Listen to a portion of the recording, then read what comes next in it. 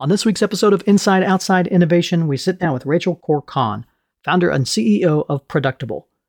Rachel and I talk about the pitfalls and challenges facing corporate innovation and some of the processes and practices that companies can use to level up their innovation efforts. Let's get started. Inside Outside Innovation is the podcast to help new innovators navigate what's next. Each week, we'll give you a front row seat into what it takes to learn, grow, and thrive in today's world of accelerating change and uncertainty. Join us as we explore, engage, and experiment with the best and the brightest innovators, entrepreneurs, and pioneering businesses. It's time to get started. Welcome to another episode of Inside Outside Innovation. I'm your host, Brian Ardinger, and as always, we have another amazing guest.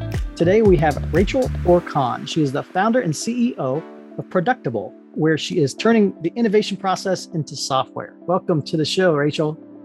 Thanks so much, Brian. It's a pleasure to be here. I'm excited to have you on the show. I'm surprised we haven't had you on earlier. We have a number of mutual friends that have crossed paths, and we just only got introduced recently. So I'm glad to have you on the show. You've recently started a company called Productable, focused on this space of innovation and how do you create more repeatable processes and things along those lines. You've just landed a deal with the U.S. Air Force to expedite the innovations process at the national defense area. How did you get involved in this innovation space to begin with? And then we'll talk about how did you develop Productable. Really excited to finally connect after all of the different people we have in common. So a little bit of my backstory is I was a bright-eyed, bushy-tailed engineer thinking that I was going to change the world with amazing products and dreaming of all the impact I was going to make. And my research area in school was actually around predictive analytics for innovation success. And so there's actually a lot of data around personality type, team dynamics, methodologies that you can look at and actually predict what should be used and what the team dynamic should be to drive the best outcome. So in school, I was like, oh my gosh, industry must be amazing at solving problems. Like, I just can't wait. And instead, I went into large corporation after large corporation and just couldn't believe how politics and silos and just corporate bullcrap, for lack of a better term, ruined every single opportunity I thought I had to ever make something awesome. And so just personally, I got really, really tired of the amazing capacity that all these large organizations have. And I just could never quite create the thing that made it to the finish line. And so got involved in the venture capital world, saw how things work differently, got really inspired by it, and essentially started building our platform in what we call the Productable way, which leverages VC mindset and builds it more into a corporate friendly approach, if you will. And you worked with Mark Cuban companies and some other folks to build out this philosophy or build out this methodology. Can you talk a little bit more about that?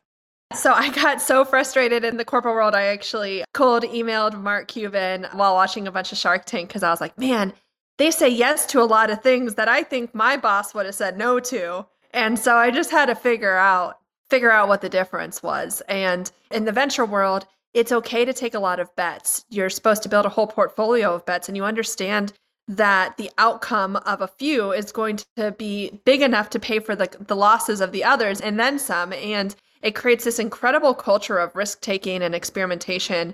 And having the room to do that in corporates really is what's required to help large organizations overcome the disruption curves that are ahead. You know, you always have something that's eating these large organizations. And so you really have to have a way of managing how do you actually take a lot of bets on new ways of solving these problems and overcoming these things to actually be able to succeed. Well, I'm curious to talk a little bit more about how you came about creating Productable. So, there are a lot of idea management, idea capture, innovation software platforms out there. So a lot of people have kind of taken a swing at this over the last 20 years. What made you want to try to tackle this marketplace? For one, it was from the pain point. If one of those had solved the problem, I feel like I would have just run with it. I didn't really necessarily feel the need to be a founder. It was actually the pain that I couldn't go into corporate innovation yet again and face the same problems. And so something about those tools just wasn't doing it for me. It wasn't solving that problem that you end up with ideas on a shelf. And so there's a lot of great idea management platforms that start to build that early stage of top of the funnel kind of solutions, but how do you actually move solutions through mid stage and late stage of the funnel? And that's really where Productable comes about. Well, and that's one of the interesting insights is I think a lot of people think that a tool will solve the problem, but really a tool is just a tool. And what really makes this thing work as far as innovation within big companies, it's a culture of innovation and it's processes and that are around the intake of an idea. So maybe talk about how does process play a role in the actual software itself. Yeah, absolutely. And so it's 100% culture. We're just a means to help support all of those things. And one of the big things is the company has to be willing to really invest in innovation. And if you're not putting your money where your mouth is, you're not going to get the outcomes. And so Productable really is a three-pronged approach. It's portfolio, progress, and people. And so what those three elements are, portfolio management is really about establishing and evangelizing a solid strategy that people understand, making it so that you invest wisely in innovation so that you're not throwing good money after bad, and you're making it really easy to expedite decision-making across the whole process. Then I'm going to actually switch to people management. So that's more of like the top-down strategy, if you will. People empowerment is about honing the innovator skills so that you can actually empower projects to go through the right methodologies and tools and ensure you're involving the right subject matter experts. So it's a little more of the ideal. If I was building a product and building a company, these are some of the tools and processes I might use. And then you have to actually sync those together. And that's our progress management. So progress management is like the way that a venture capitalist might get an update from a startup and actually, here's our barriers, here's our wins, here's our asks, here's how everything's actually going, rubber meets the road. It's that kind of reporting so that when you're dealing with all the corporate stuff that's preventing you from doing anything, it's how you actually manage all of those barriers and work through those pieces. So essentially that top down, bottom up, and that syncing are those three pieces that we use to leverage in our software to help people innovate. Well, I think it's interesting. A lot of companies struggle first out of the gate just defining what innovation is and trying to come up with that innovation thesis. Do they focus on core optimization types of innovations, or do they go for the transformational stuff? And what does that even look like? Some people only think of innovation as one side of that bucket, which it's not. So talk about like how your clients in that use Productable or the approaches that you use to understand how to create that innovation thesis and how to place bets across the different horizons of innovation. Oh, that's a great question. And I would say we are very agnostic. So we don't care if you're doing core innovation or disruptive innovation, but what we're going to do is be able to show you the math. So if you're doing disruptive innovation and you're wanting to put all of your eggs in one basket or two, and you're essentially saying, yeah, we're going to do these two really disruptive ideas, you're going to see that whether you invest in two ideas or you decide to invest in 20, the math is still going to be true that if you're going after a disrupting idea, it's probably like a 10% chance it's going to work out. And so as long as you're okay with that and you're doing two bets, great, that's your expectation. But maybe you should be going after 20 bets if you want disruptive. And in a core, it might be 90% success rate. And so there's a lot of great data around success rates that corporates really miss.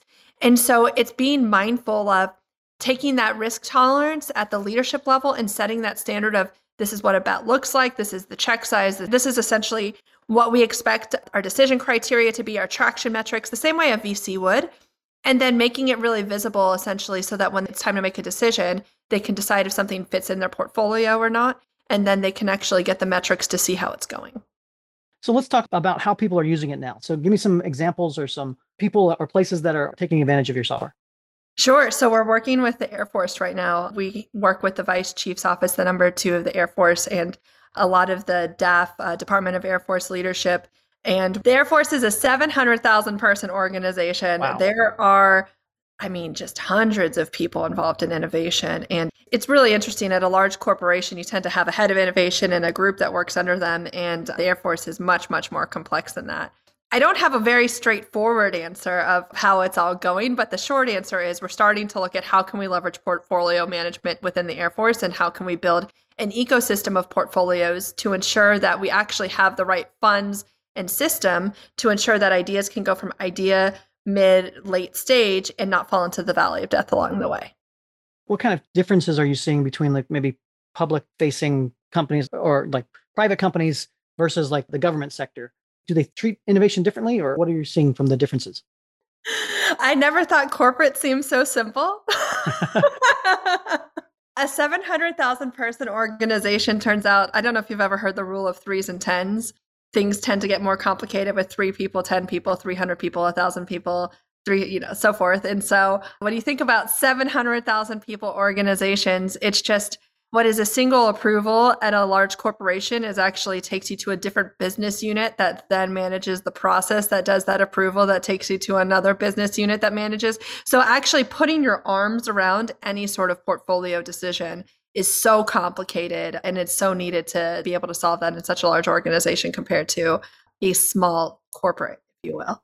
And I imagine the stakes are different depending on the specific ideas in that. Like obviously if you're doing innovation in and around things that could kill people or have a significant different effect versus, the new color of a new product that you come out with, I'd imagine the stakes are slightly different as well. Well, the interesting thing about the Air Force is that it's actually, I think it's 94 bases, and every single base works like a city. And I didn't realize this when I worked with the Air Force either. So the Air Force, like the pilots, if you will, are part of the scene. But to support those pilots, you have to have a base where there's hospitals, hotels, restaurants, education, gas, like literally gyms, everything you can imagine has to be on base. And so the Air Force is actually in charge of having every single one of those kinds of businesses within the Air Force organization. So actually the kinds of things that we're helping are everything from childcare, gym apps. Yes, there are some more serious ones too, but I would say there's a surprising amount of comparables to industry of solving those kinds of problems. That's quite interesting. So talk a little bit about some of the trends that you're seeing in the space of innovation. What are you excited about? I think that people are really starting to see the need for portfolio innovation. Pre-COVID, there was a lot of, I'm talking about the corporate space. It was a little more okay to spend a lot of money and just see what would happen with it. And so I had a lot of connections that were in corporate innovation. They would get to try a lot of stuff, and then it was okay not to know what was going to happen next. Then all of a sudden, COVID cut those budgets and people got stuck and they had to figure out what to do next. And I think everything was really held back. But now I think we're in a really interesting space where people really want to innovate. They want to do something different. And they're saying, how can we make sure that we're going to drive real outcomes? And so I'm actually really excited for this new market that we're in that I feel like is a little more responsible and also proactive and engaged and really curious to see what they can do. Are you seeing the similar obstacles and problems being faced, or is it different? Like, has the mindset changed? Like when we talk about innovation, I think, and disruption specifically, pre-COVID, a lot of folks kind of understood it intellectually, but didn't really get it until everybody's lives had to change overnight.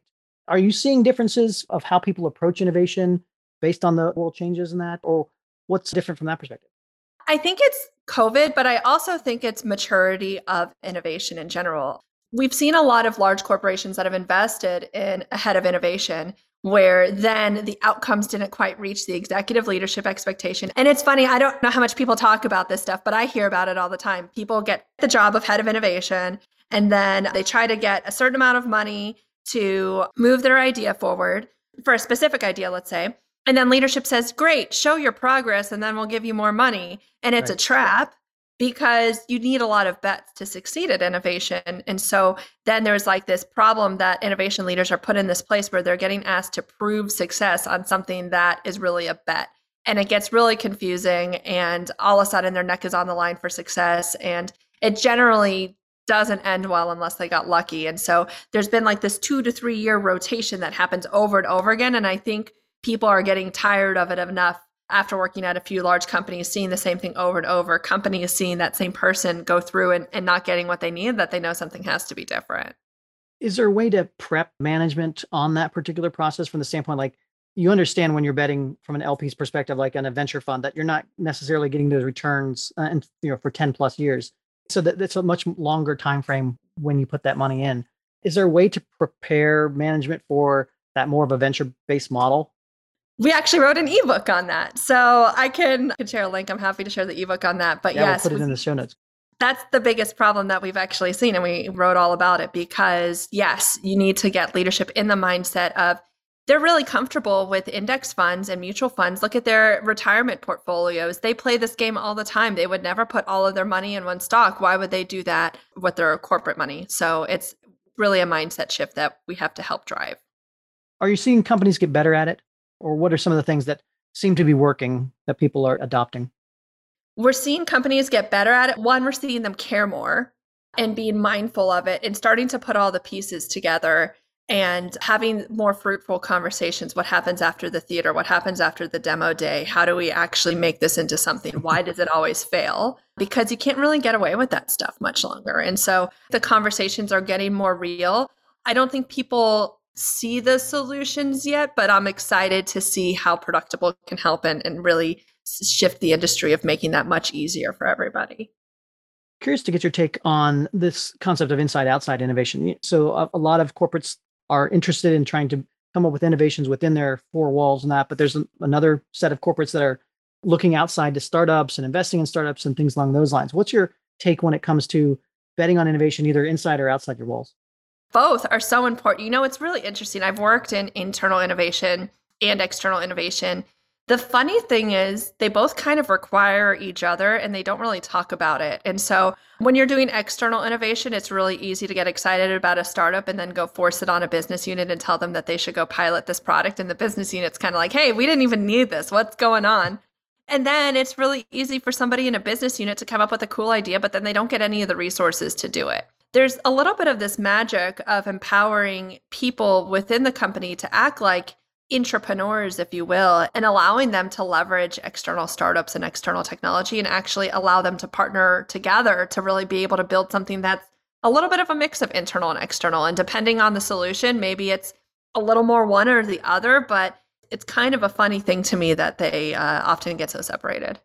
One of the things that we've seen that's been helpful is to get our employees actually involved in the startup scene just from being a part of it, going to demo days, going and mentoring at accelerators and that. If nothing else, it provides them that access to see how other startup folks with brand new ideas, with no business models, how they move and interact versus how they would do it if they were inside their own walls. And I think exposure to the startup ecosystem, so to speak, can do a lot, not just in like finding actual innovations and that, but in the tool sets, mindset, skill set arena.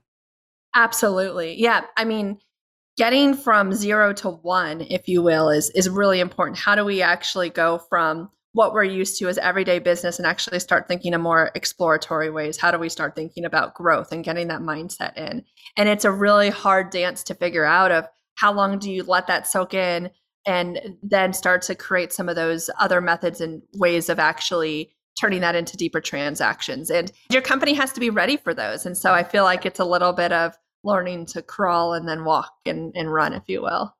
Are there particular resources that people should be following in the world of innovation? How do you stay up to date with all the stuff that's going on?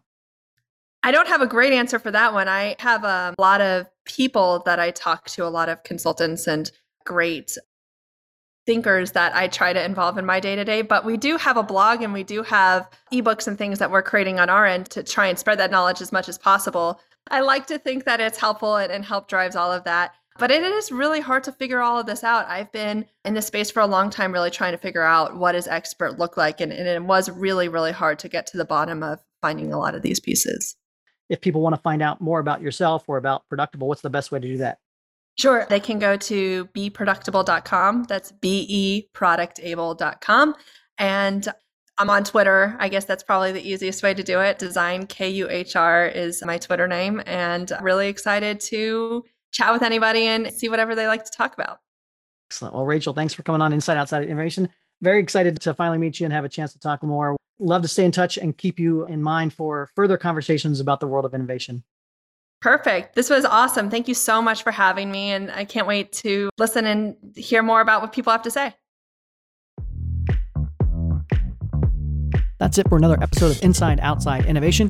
If you want to learn more about our team, our content, our services, check out insideoutside.io or follow us on Twitter at the IO Podcast or at Ardinger. Until next time, go out and innovate.